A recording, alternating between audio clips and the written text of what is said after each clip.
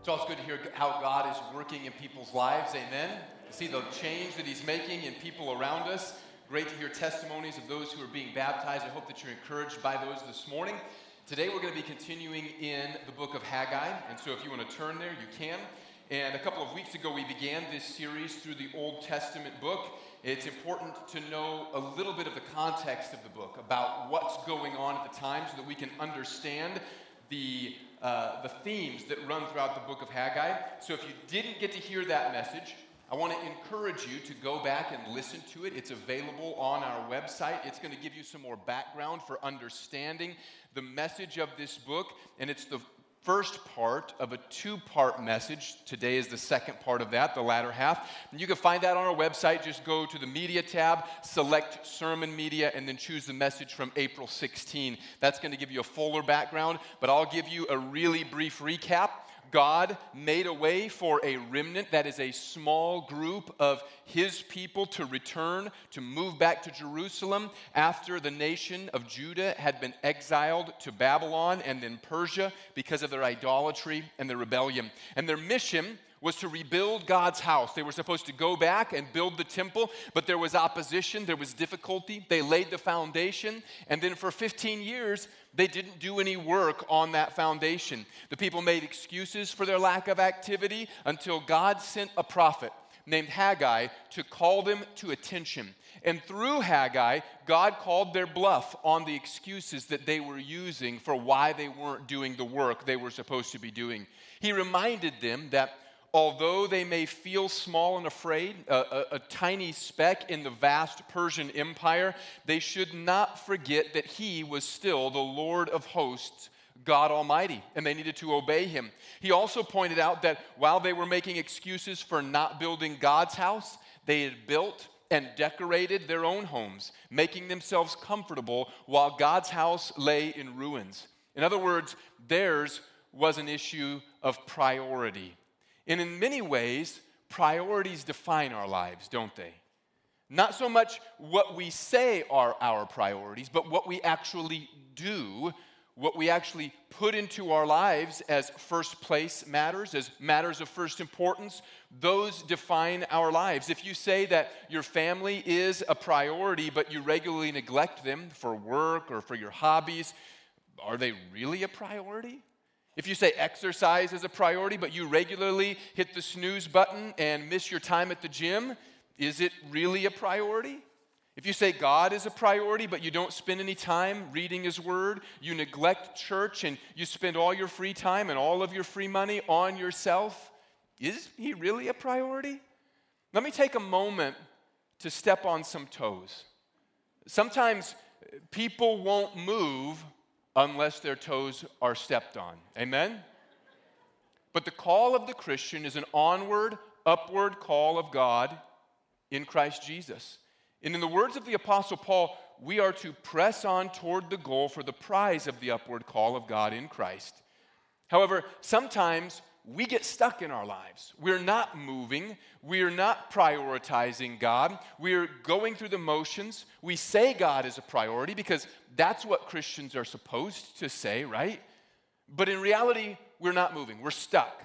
And we need our toes stepped on because otherwise, we won't start moving again. You won't move your feet until your toes are stepped on. And maybe you're claiming God is your priority, but you haven't put him first in your relationships.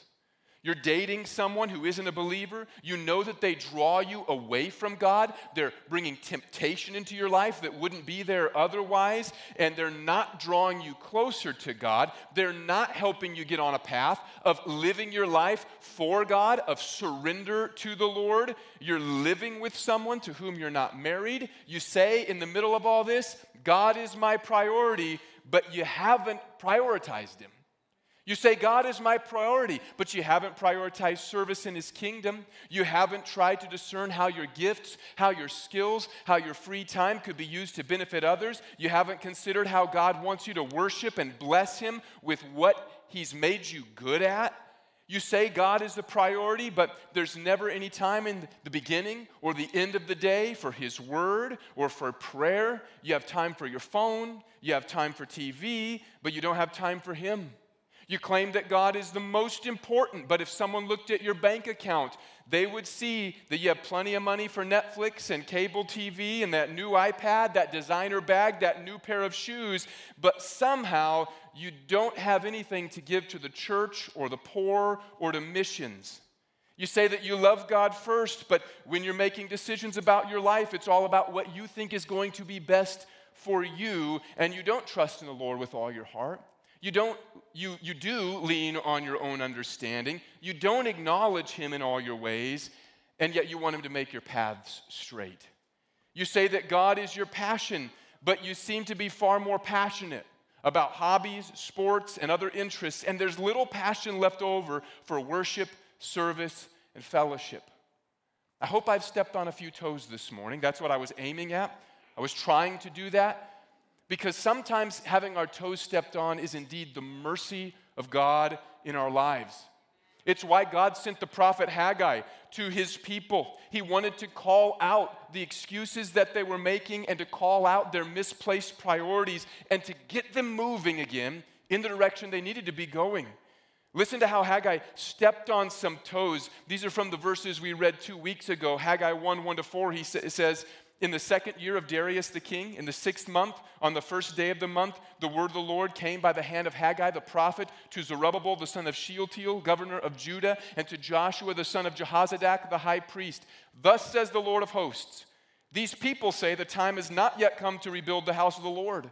Then the word of the Lord came by the hand of Haggai the prophet. Is it a time for you yourselves to dwell in your paneled houses while this house lies in ruins?" Ouch! God called them out. You say it's not time to build my house, but you're building your houses. You say it's not time to build my house, but you've got your houses paneled and decorated, and you're comfortable in them. And the point for us is the same as the point for them. You should put first things, in this case, God, you should put first things first. And last week, we saw that you can do this by remembering who is actually in charge and by cutting out the excuses. And this morning, we're going to pick up in verse number 5, where we read this. "Now, therefore, thus says the Lord of hosts, consider your ways. You've sown much and harvested little. You eat, but you never have enough. You drink, but you never have your fill. You clothe yourselves, but no one is warm, and he who earns wages does so to put them into a bag with holes." And so in verse 5, we find the phrase that we're using as the title for this sermon series, consider your ways. Literally, it says to set your heart on your ways, to ponder what's happening in your life with the deepest, most sincere part of who you are.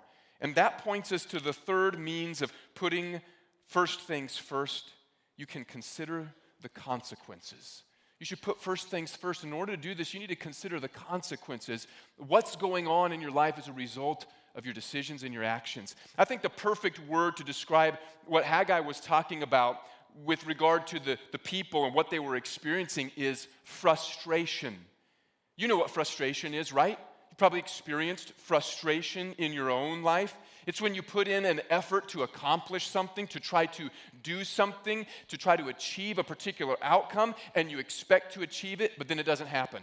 And you're frustrated. You think, I've done what I was supposed to do. You keep doing your best, but failing. That's frustration. When you think you're putting in all the right ingredients, taking all the right steps, but you're not getting the outcome you expected, that's what frustration is. It's an emotion of disappointment and of angst because of what's going on in your life. And sometimes we feel this way spiritually.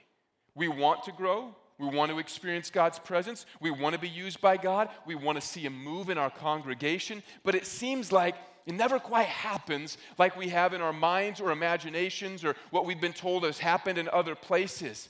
Look at how the remnant of Judah was frustrated. They sowed much, but they harvested very little. They ate and drank, but never till they were completely full to satisfaction. They had clothes, but somehow they weren't warm. And we can all probably relate to this last one. It says, he who earns wages does so to put them into a bag with holes. Seems like money goes out faster than money comes in, right? Costs are rising. The government rarely lowers taxes. They just seem to go up and up. Meanwhile, the IRS just got a windfall budget increase so they can come looking for more. Your money doesn't go as far because of inflation. And every time you go by a gas station, you're reminded you probably should be walking because gas is well over $3 a gallon. I don't think we can interpret the current economic situation in the United States by the status of the remnant of Israel in the book of Haggai, but we can at least relate to the feeling, can't we? And perhaps there is some parallel between our situation and theirs. There can be two kinds of frustration when our priorities are out of alignment. There's the very literal, external frustrations that we experience and we feel through the consequences of our bad decisions. When we fail to honor God with our lives, it really probably shouldn't surprise us when things don't work out because we've been disobedient. Sometimes parents want their kids to grow up to love and serve the Lord, but they don't discipline them or prioritize honoring the Lord in their family by making their kids come to church or reading the Word of God with them or talking to them about spiritual things, involving them in ministry, praying with them, and then they feel frustrated. But they shouldn't, because the outcome is rather predictable. Sometimes people waste their money on stupid things. They don't prioritize needs over wants. They don't discipline their appetites so that they forego purchasing everything that they want. They waste money on gambling, and then they wonder why they don't have enough. Sometimes people are trying to fill a hole of insecurity in their lives, and so they get involved with romantic relationships with people that they're dating, and they don't honor the Lord. This person might take advantage of them or neglect them, and then they're frustrated that the relationship isn't going the way that they want, and things seem to be falling apart. Sometimes our frustrations are external, and we should be able to see why we're frustrated. Other times, the consequences of our sin bring frustration, and when that frustration comes, the appropriate response is to consider your ways.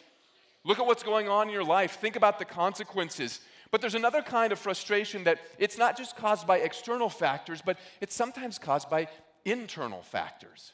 This happens when life appears to be going very well by every common measure. Your life isn't falling apart. Maybe your finances are in order. You're doing great in your job. Your family appears happy, and yet you're frustrated.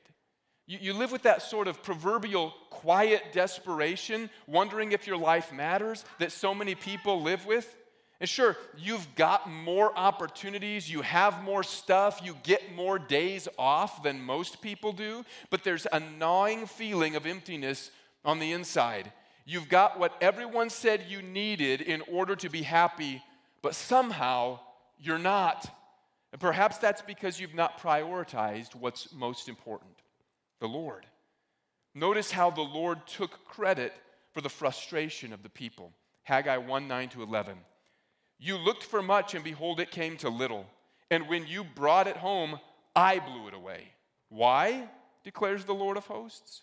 Because of my house that lies in ruins, while each of you busies himself with his own house. Therefore the heavens above have withheld the dew, and the earth has withheld its produce. And I have called for a drought on the land and the hills, on the grain, the new wine, the oil, on what the ground brings forth, on man and beast, and on all their labors. Listen, sometimes our frustration comes from the Lord. Maybe it's very literal frustration because we're not succeeding, even though we think we're doing all the right things that we need to do in order to succeed. Maybe it's an internal frustration because we are succeeding, but we still don't feel satisfied. Frustration may not always be from the Lord. We need to think about and consider that there are circumstances in which we're opposed by the world or by a spiritual enemy, and we need to stand firm. We need to persevere in the work God has called us to do. But perhaps we can say that frustration should at least cause us to consider our ways, to think about the way our lives are going and ask the question, could this be because I've not honored God and put him first? Could I be feeling frustrated, experiencing dissatisfaction because the priorities of my life aren't in order? Because I was created to seek something and be satisfied by someone, and I've not sought him, and so I can't be satisfied by him. Sometimes our frustration is indeed a wake-up call, a stepping on our toes from the Lord so that we will begin to move in the direction He wants us to go. You may know that God has called you in a particular direction. You sensed that call from Him. He was preparing you, opening doors, but then you became afraid and you backed away from what you knew He wanted you to do. You didn't think you would make as much money if you served that way. You thought you weren't qualified, and so you didn't pursue it. You thought people would judge you or that they were going to oppose you, or you made one of a multitude of other excuses for not doing what God asked you to do. You justified it by saying that you still love Jesus, you're still going to church, you still give, but it wasn't time for you. It wasn't time for you to start tithing or giving to missions or to the renovation. It wasn't time for you to start serving. It wasn't time for you to start praying. It wasn't time for you to start witnessing. And now you're frustrated. Let me just encourage you that if you feel frustrated, consider your ways.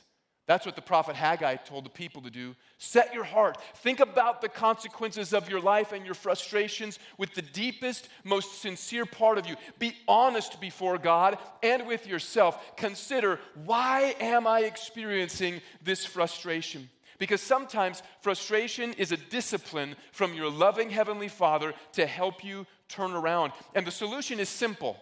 It's not always easy, I'm not saying that, but the solution is straightforward, it's simple. Haggai told the remnant of God's people exactly what God wanted them to do in verses 7 to 8. He said, "Thus says the Lord of hosts, consider your ways, go up to the hills and bring wood and build the house that I may take pleasure in it and that I may be glorified, says the Lord."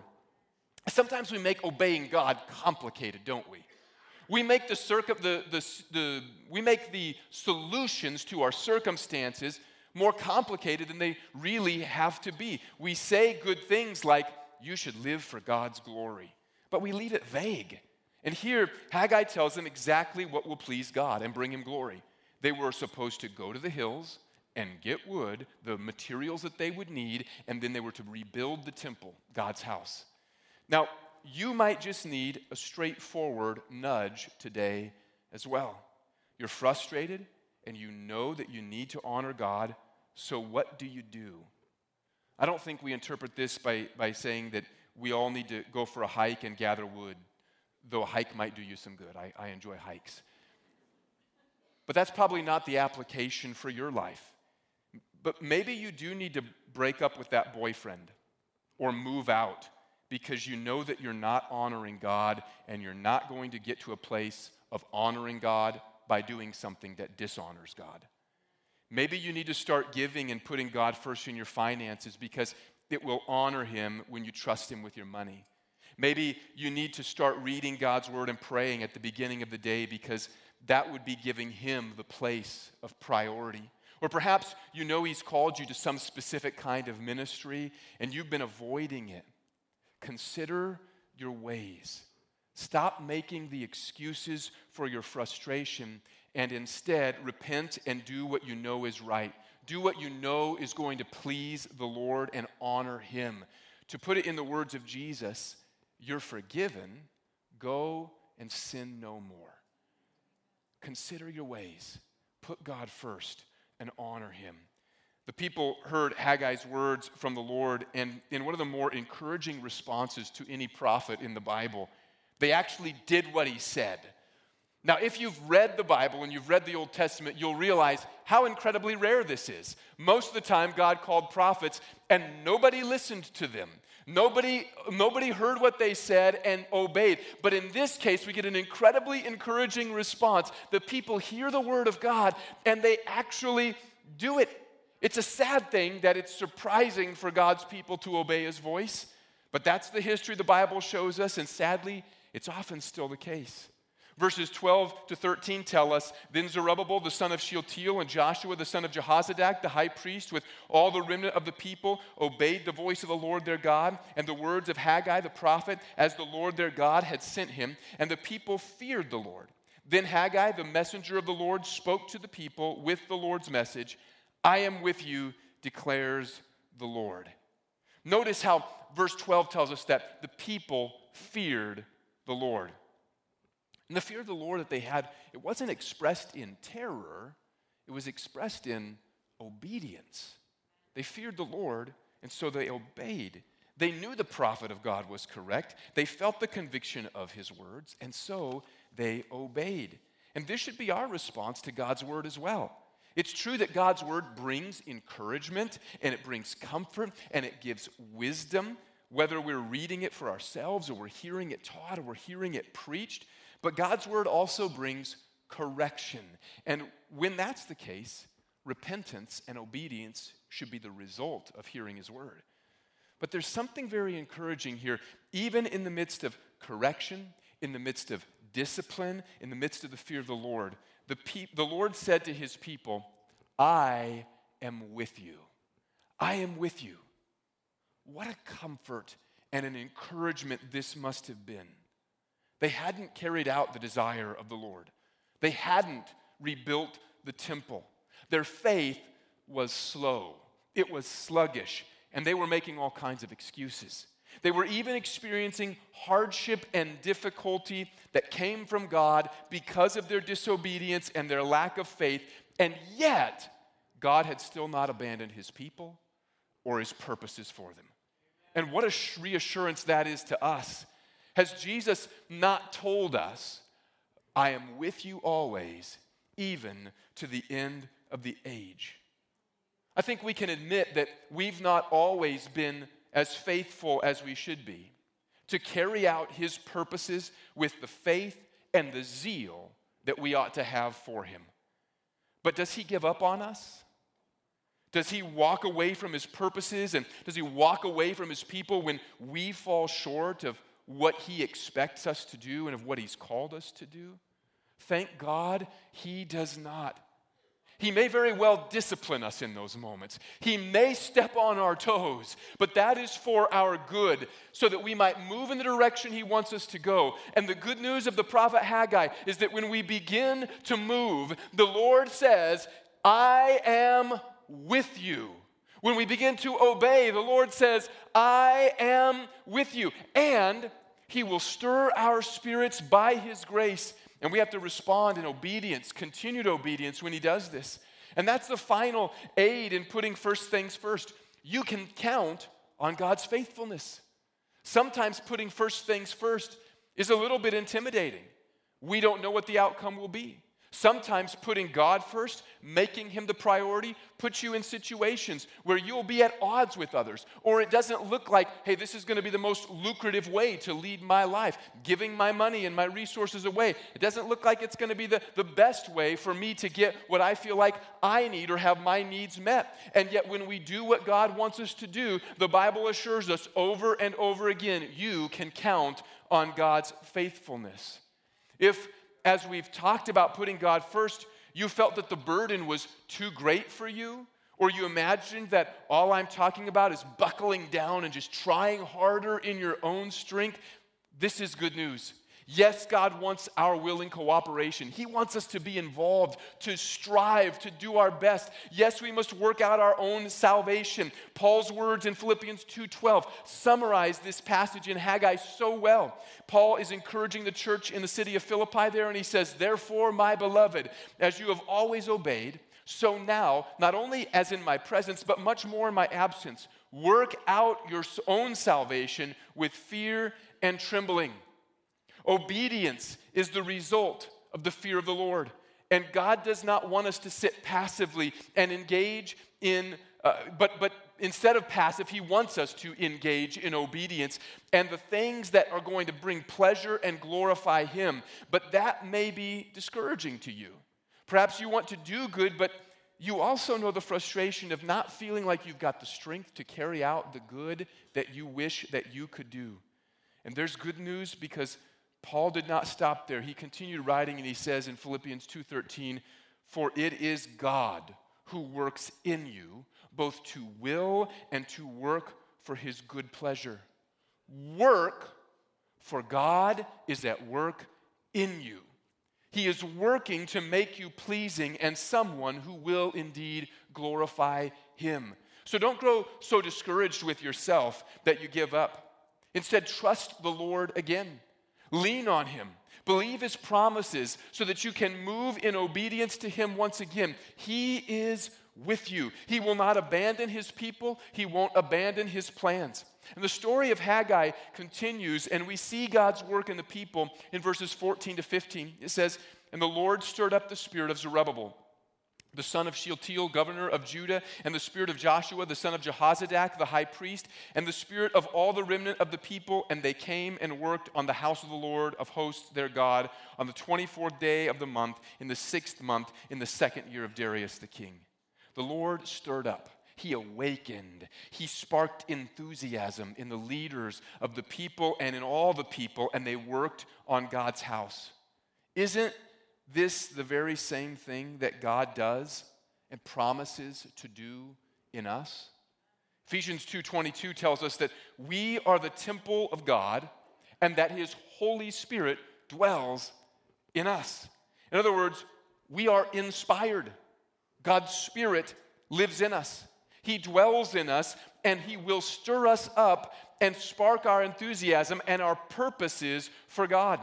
Of course, we must be willing and we must be obedient, but we shouldn't think that this is all just up to us, that we've just got to try a little bit harder. The Holy Spirit is at work in the people of God. And so when we feel God stepping on our toes, and we feel like I need to move in the direction God is telling me to move, and we're afraid, I don't know what that's going to look like. How can I do this? I don't feel like I'm qualified. I don't feel like I'm strong enough. I've tried before and been frustrated because I didn't have the strength to carry it through. I had good intentions, but I wasn't able to fulfill them, and we feel like God's moving me, but I'm not sure I can do it.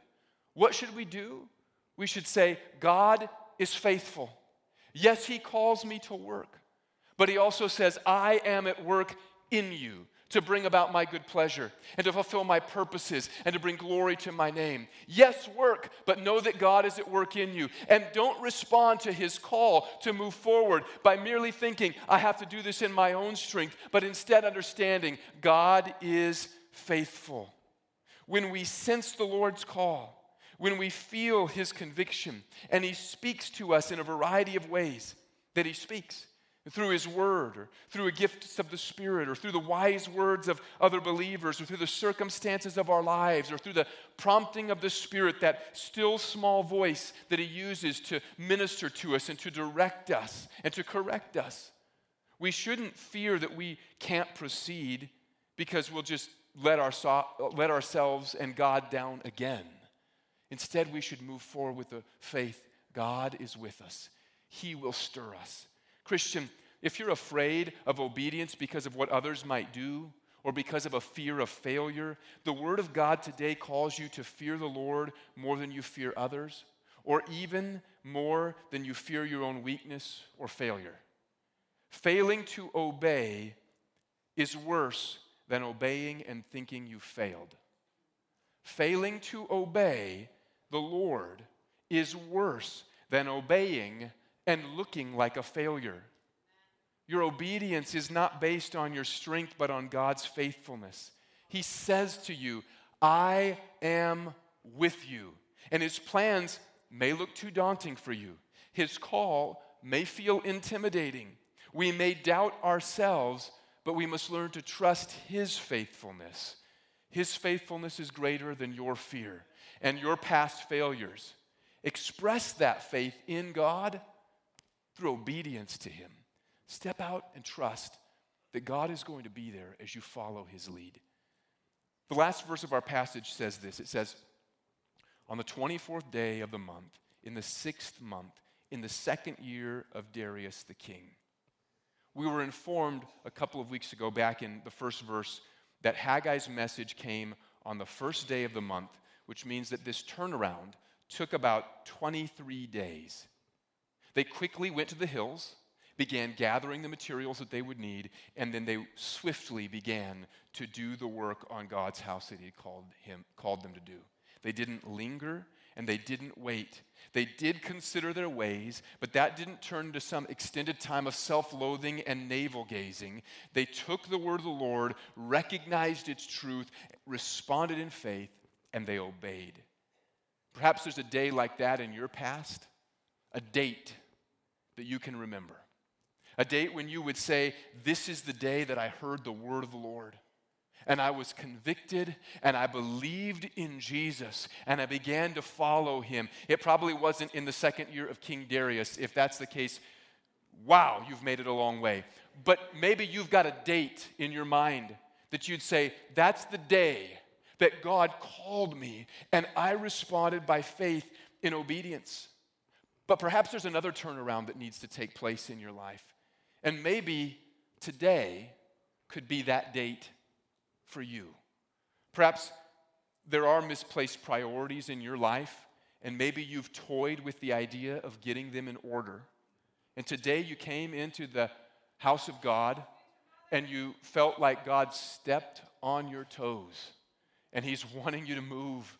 He's wanting you to go somewhere. He's wanting you to stop intending and start obeying. Perhaps you know what God has called you to do, and you've been offering excuses, and you've been delaying for a long time. Maybe it's turned into some kind of self-loathing and navel-gazing where you're just focused on, man, I can't do anything right, and I can't seem to get this together, and you're just stuck in that moment of discouragement. Maybe you're frustrated with life, and today the Holy Spirit has revealed to you that frustration is because your priorities are out of order, and God is not first. He's not first in your family. He's not first in your time. He's not first in your finances, and he's not first in some other area of your life. What if today could be a date that you look back on and say, on the 30th day of the 4th month in the 2023 year of our Lord, I had victory over my frustration when I heard the word of the Lord and I responded in obedience to him. On April 30, 2023, I turned from my excuses and I believed the word of God and trusted that if I obeyed God, he would meet me there because he is faithful, and he did. What if today could be that date for you? What if today could be the date, much like at the end of the first chapter of Haggai that says, this is when the people heard the word of the Lord, and this is when they obeyed. What if that could be the day for you today? Maybe it will be. I believe it could be. Or perhaps for you, today will be the day you look back and say, on April 30, 2023, I heard the good news about Jesus, maybe for the first time, or I heard the good news about Jesus, maybe for the 1,000th time, but April 30, 2023 was the day that I believed and I surrendered my life to the Lord. This could be that day for you in your life. If you don't have a relationship with God through Jesus and you're living in frustration, that's because you were made for a relationship with God, and you're not going to be fulfilled without that. You can chase significance yourself all day long, and you can try to live your truth as long as you want to, but let me just share something with you. If you were not created with self as the goal, but with God as the goal, then you can find yourself all day long, every day for the rest of your life, and you'll never be satisfied. Because you weren't made for self. You were made for something bigger than self. What's worse is that even if you can find some kind of satisfaction and peace in this life, you will be eternally dissatisfied when you find out that you rejected eternal life and the Lord of all creation for your own imaginations and temptations. At some point in their lives, everybody is trying to find themselves, trying to find their truth, or trying to make their own identity. And God calls that sin. And he tells us that we all sin, and we all fall short of his glory, because we're trying to make life about us and trying to make ourselves the goal of life. But you're not the goal of life. Newsflash. You're not the goal of life. You weren't created just for you. And so if you pursue you the rest of your life, and even if you find you, you're going to be eternally dissatisfied with you because you were made for something bigger than you could ever fill yourself. But God did not leave us in the futility of seeking our own solutions. He provided the perfect solution when he sent Jesus, his son, God in the flesh, to die for you. And even though he didn't deserve death, he took the punishment for our sin, the ultimate mark of futility, death. God in the flesh, Jesus Christ, died for your sin. But God raised him up on the third day, and he has made him the standard for how everyone else is going to be judged. If you trust him, receiving his death as your death and his life as your life, you'll be saved. You'll have eternal life. If you reject him, you reject life, and you will be subject to eternal death and futility apart from him, eternal judgment. But today, April 30, 2023, can be the day you receive his free gift. If you will confess with your mouth that Jesus is Lord and believe in your heart that God raised him from the dead, you will be saved.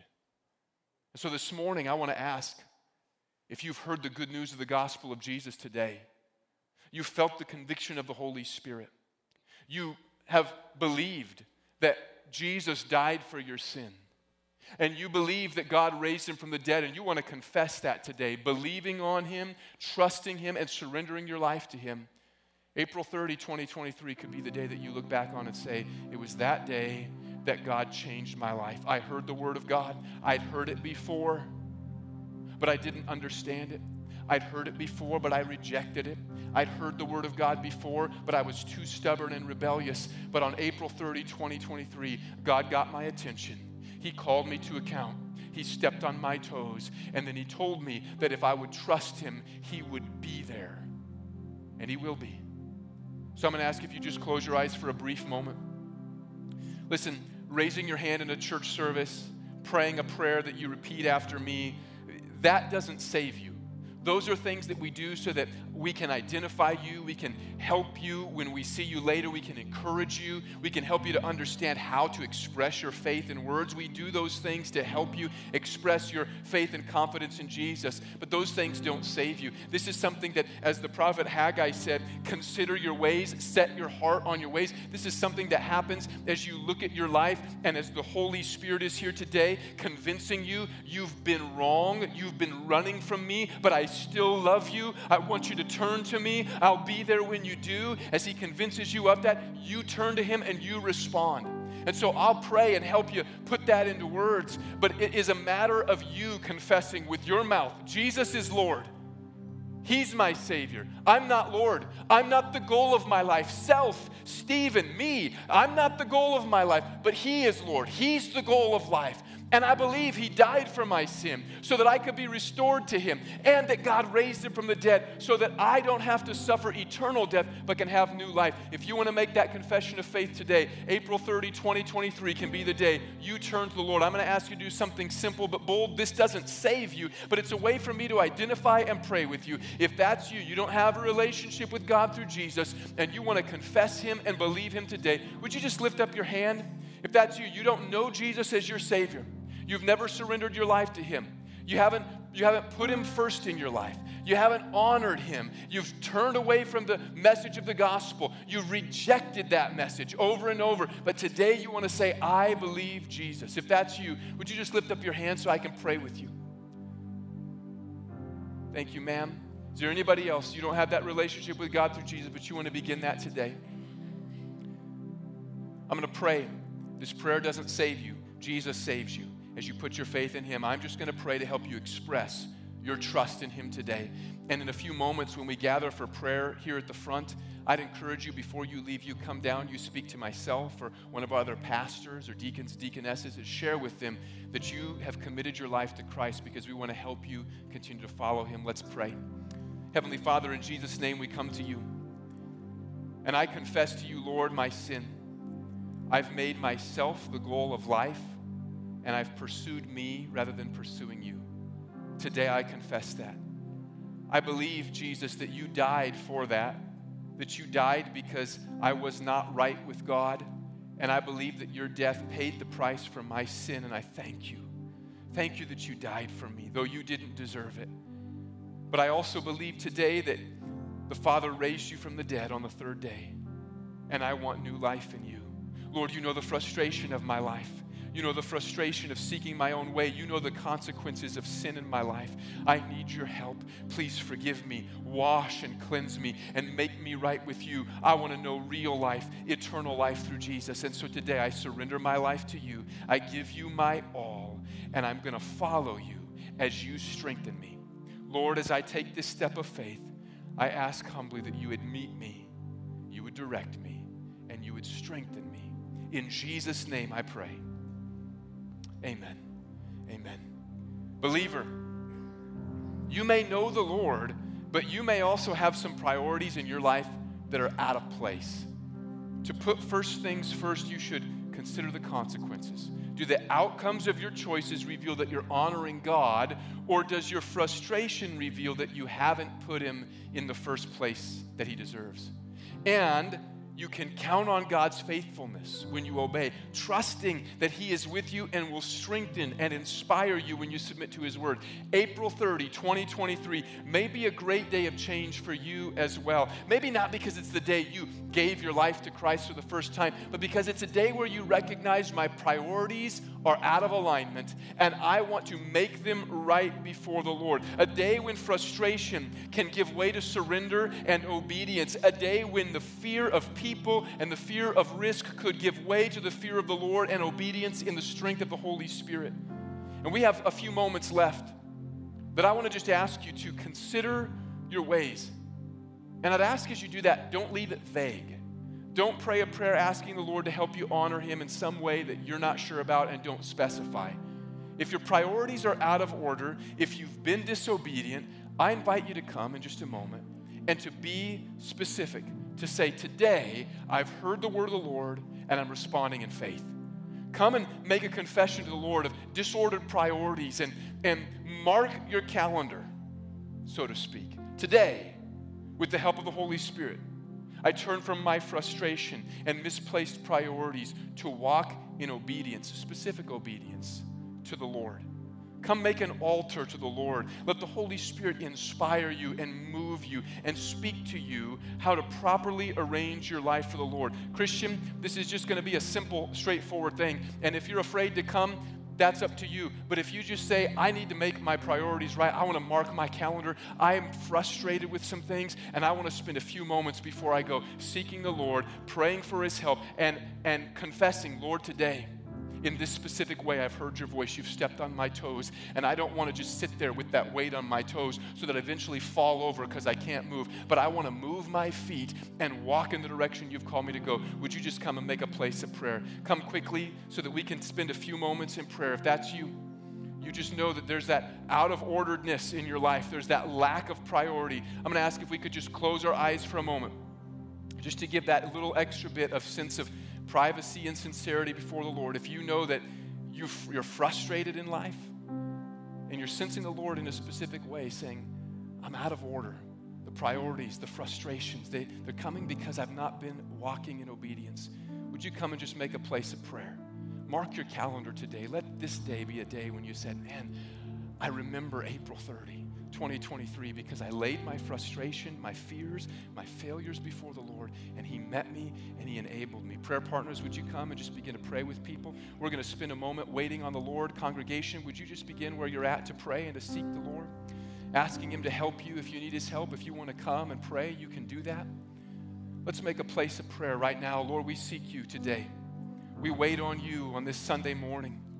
Lord, we don't want to run out of your presence thinking, oh, that was a great service, what a wonderful sermon, and then we don't go and do what you've told us to do. Lord, we don't want to feel our toes stepped on and be offended by men, nor do we want to feel our toes stepped on and leave and receive the comfort of this world. Lord, as you minister to us this morning, as you call to account, as you reorder priorities, Father, we ask that you would help us to humbly surrender to you. Holy Spirit, I pray for those who are in need of your help, that you would specifically speak and minister to them today.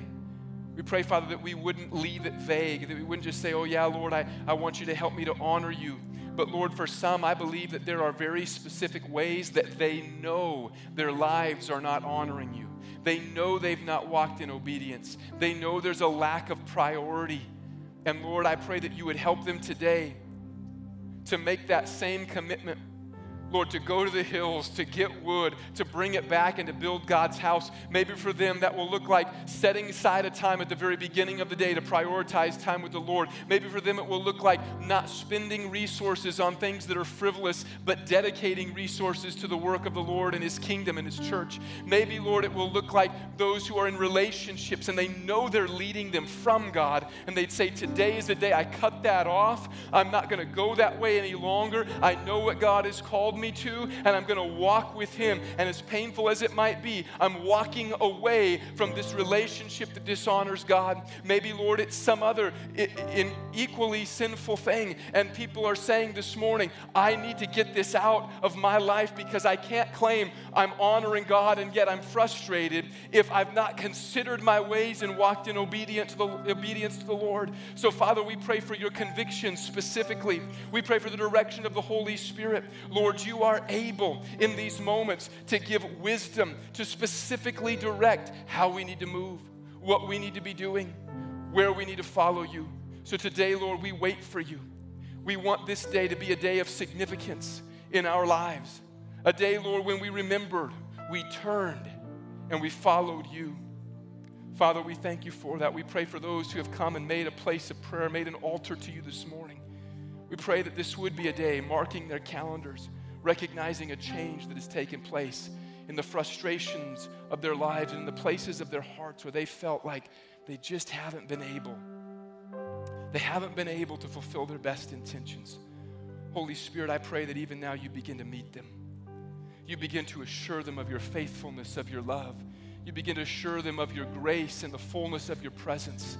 And you begin to put in them the strength, stirring them up, Lord, to do your work, enabling them to do what they haven't been able to do in their own strength to this point. And Father, we pray that as a congregation, you would stir us to do your work as you did your people in Haggai. Lord, we dare not ask that we would be stirred up and yet continue to live in an unwillingness to follow what you're asking us to do.